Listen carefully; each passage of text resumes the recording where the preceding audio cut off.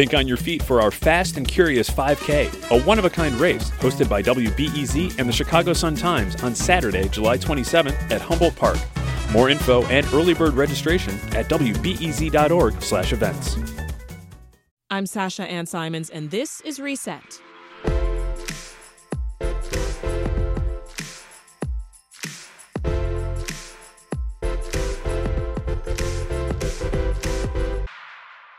Tensions are rising in Chicago's city council. The city's scrapping plans to build another migrant tent camp, this one in Morgan Park, because of a, quote, lack of urgency, end quote, while officials look for alternative housing options. Now, this comes days after Illinois Governor J.B. Pritzker shut down construction of a winterized migrant camp in Brighton Park over environmental concerns. And council members are calling for the resignation of 7 city officials. The aldermen say those Johnson administration officials shouldn't have pushed forward construction on known toxic land. Now, we spoke with WBEZ's city government and politics reporter Tessa Weinberg to make sense of the news. Now, Tessa started off by telling us why the city scrapped plans for a migrant tent camp in Morgan Park. So our colleague Juan Pablo Ramirez-Franco, was reporting that the mayor's office said, there's really no immediate plans now to use this vacant land that has a former vacant Jewel Osco grocery store in Morgan Park for a base camp. They cited really, a lack of urgency to house migrants. The Brighton Park site was scrapped. That was related to environmental concerns. And the city has, been vacating police stations. And they've been looking at other options. For example, the state is helping the city with a former CVS in Little Village to make that a shelter. And so it seems like they're, maybe moving away from this base camp idea a little bit. Really? Yeah, lack of urgency is throwing me off. I mean, we've got tens of thousands of people who need shelter. So what do they mean lack of urgency? Yeah, I think, they see maybe this, that if there's a dip in arrivals, that maybe there's less, pressure to maybe quickly stand some of these things up. But, I think there is, concern that, states like Texas are not going to stop anytime soon sending folks, and that maybe we will see a resurgence, and that there needs to be kind of infrastructure in place. But we'll see if this land is going to kind of just sit empty for a little bit. The city did purchase this land. It was kind of donated from Albertsons, and it is eventually slated to be redeveloped into this mixed, retail housing development. But when the city acquired this land, it was initially to be used as a migrant shelter. And there was provisions, basically assured and put into that ordinance to assure that it wouldn't be used as a migrant shelter starting in November 2024. So, they still have kind of, until then to maybe start those plans. So I think it remains to be seen, is it just on pause? Is it, scrapped totally? And I think some of that we'll see. And as you said, they're looking at other options, right? Yeah. So when the Brighton Park site was stopped by the state noted they're going to more quickly work with the city to open up a former CVS in Little Village as a brick and mortar shelter, and that they're looking at other sites. I think, immediately the next thought was, well, is that Morgan Park site that was also slated for a base camp going to be on deck? It seems like now it's not. So I think there's a lot of questions of, are our base camps off the table? Are we going to prioritize brick and mortar then going forward? And it seems like we'll have to see, how the city just continues to adapt. And we also have those, 60-day shelter stay notices coming up where people are going to start to be, kind of forced out of shelters, it seems. And so it seems like the emphasis is really getting people into housing and just out of the city's shelter system, overall. Yeah, and as I mentioned, this is coming on the heels of Governor Pritzker shutting down that migrant camp in Brighton Park. Remind us what exactly happened there with the environmental concerns. Yeah, so, this was former industrial land, has a history of industrial use, and there was a lot of concerns from neighbors, from environmental advocates about, people living there, and, what the quality of that land looked like. And so the city had undergone an environmental assessment, and they found that, there's this nearly 800-page report done by a city-hired consultant that found there was mercury, other contaminants, and they had, deposited some of that soil in a landfill, put a 6-inch layer of stone over the land. And the city said, that those steps are going to make it safe for temporary, residential use. But then the state came in, Illinois Environmental Protection Agency did this own kind of, review and looked at the analysis that had been done. And, they kind of really publicly, rebuked the work the city had done and said, this is not thorough enough. And the time it's going to take to address, some of these other questions and concerns we have and make this land viable would be too long. So we're going to move forward with these other options instead. You've reported that there's been tension among city council members over that decision, right? Not just between the city and state. So, what's going on in-house at the city level? Mm-hmm. So some council members, I talked to last week when, hearing the reactions, for example, Alderman Hall, felt like this was kind of a bait and switch from the state of, if you're going to support us in these endeavors and provide funding, make sure you give us, the guidelines at the start. And he felt like there was just kind of a disconnect between the state, helping the city and then saying, actually, there's these guidelines you need to know about. And so he was, critical of them in that sense. Other alderpersons, though, for example, Alderperson Andre Vasquez, he had long opposed, the city using these, base camps and housing people in these winterized tents. And so he said, he thinks the state made the right call by not moving forward on this, and that, for him, it does raise other questions, though, about, how much money did we sink into the cost of just, starting to, to build these base camps already on the site? Construction was already underway.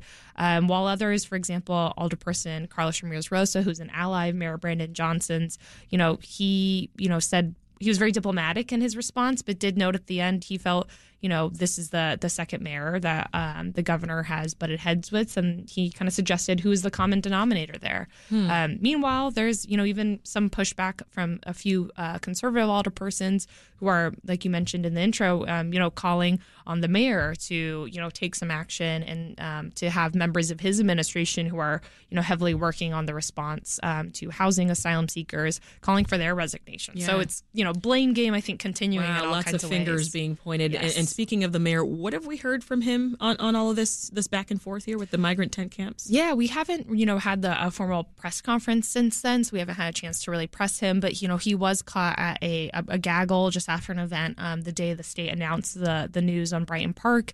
And, he kind of said, the mission continues. Our goal is still the same, to house folks. No one wants people sleeping outside.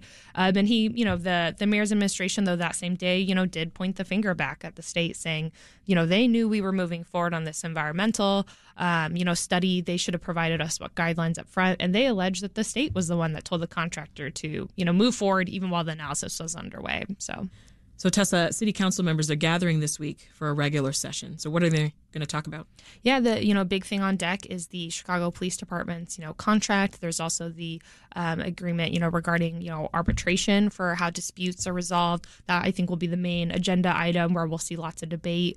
There are some this will also be the first time that new rules for how the public can attend meetings and comment are going to be in place, and we're going to see on deck likely an amendment to expanded paid leave regulations that were passed that's going to actually delay that start date. So those are some of the kind of top level highlights. Yeah, there was discussion over who can and can't sit in on city council meetings.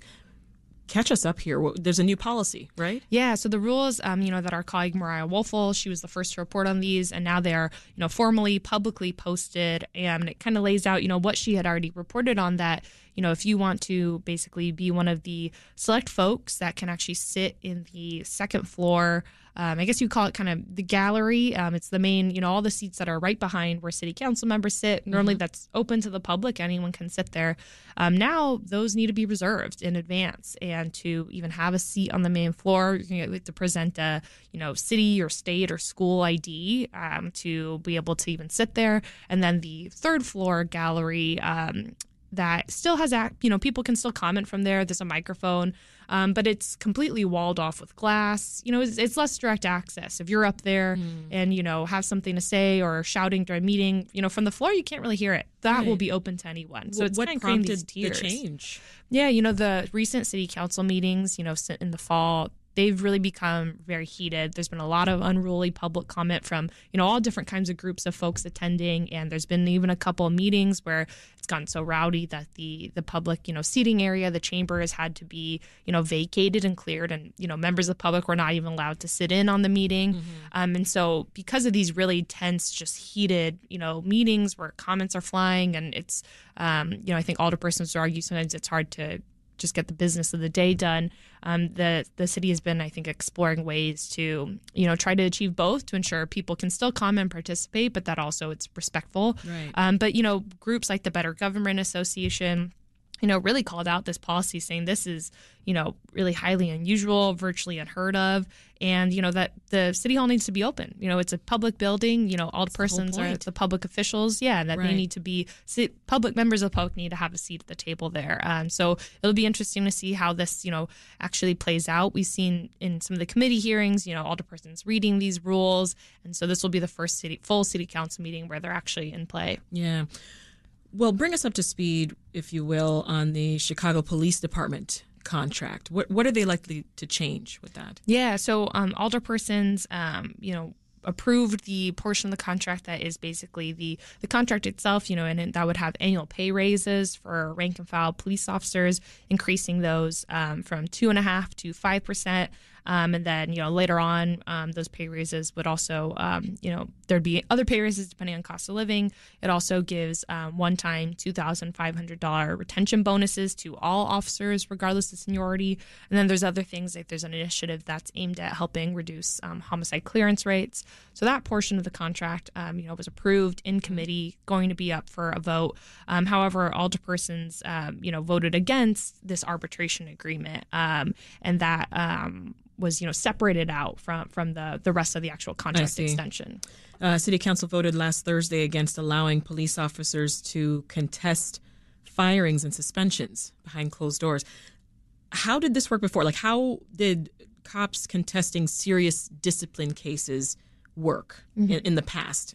Yeah. So we understand how it could change. Yeah. So this was a ruling that basically will allow the union, like you said, to contest these firings and suspensions, and it'd be those that are longer than 365 days in arbitration. So the less severe discipline, that already can go through arbitration. And so currently, the Chicago Police Board, they make these final decisions on these more serious discipline cases. It's a 9-member civilian panel. They have these hearings, and, the hearings are open to the public. The decisions are made public. An analysis by our colleague Chip Mitchell found that since 2016, the police board has fired the officer, or the officer has resigned in 62% of those completed cases in which the superintendent recommended discharge. Whereas arbitration, though, differs in a lot of respects, that instead of this panel, it's a single arbitrator assigned to each case. And that arbitrator is chosen, with input and agreement from the police union. And Chip, was reporting that in arbitration, the police union tends to fare pretty well. Right. And that in more than 78%, the punishment was reduced or eliminated, usually by an arbitrator. And the arbitrator, in those cases, it's less public. There's usually, no notice of a, discipline case. The hearings closed to the public. You can maybe file, an open records request while those records are still hidden. So they're, very different, processes where one is much more public and the other is, shrouded a lot more in secrecy.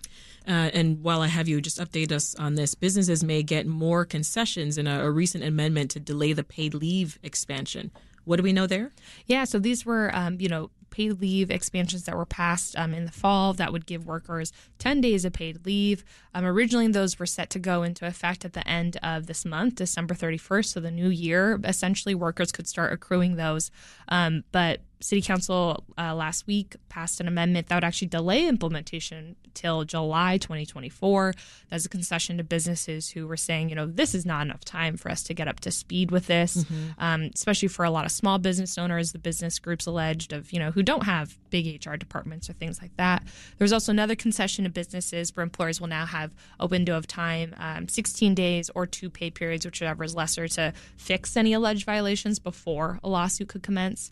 And alderpersons also raised the bar for which employees can even, qualify to accrue paid leave instead of, 2 hours of work in a certain time period. Now employees have to work 80 hours in a roughly 4-month period to be able to accrue the expanded paid time off. So they're kind of walking back some of these expansions. Right. And they had promised, when they passed this, they were committed to working with, business groups on making this more feasible for them. But yeah, so this is all going to get delayed a little bit. Ooh, busy week. Yes, yeah. Tessa Weinberg is a city government and politics reporter for WBEZ. Thank you so much for the breakdown. Yeah, thanks for having me.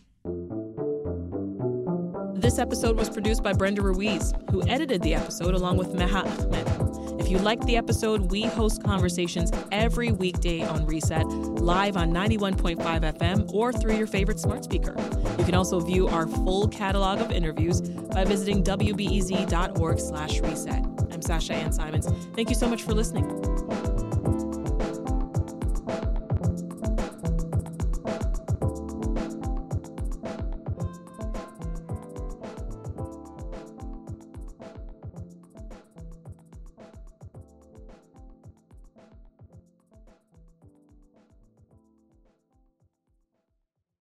Thanks for listening to the news live on WBEZ and NPR.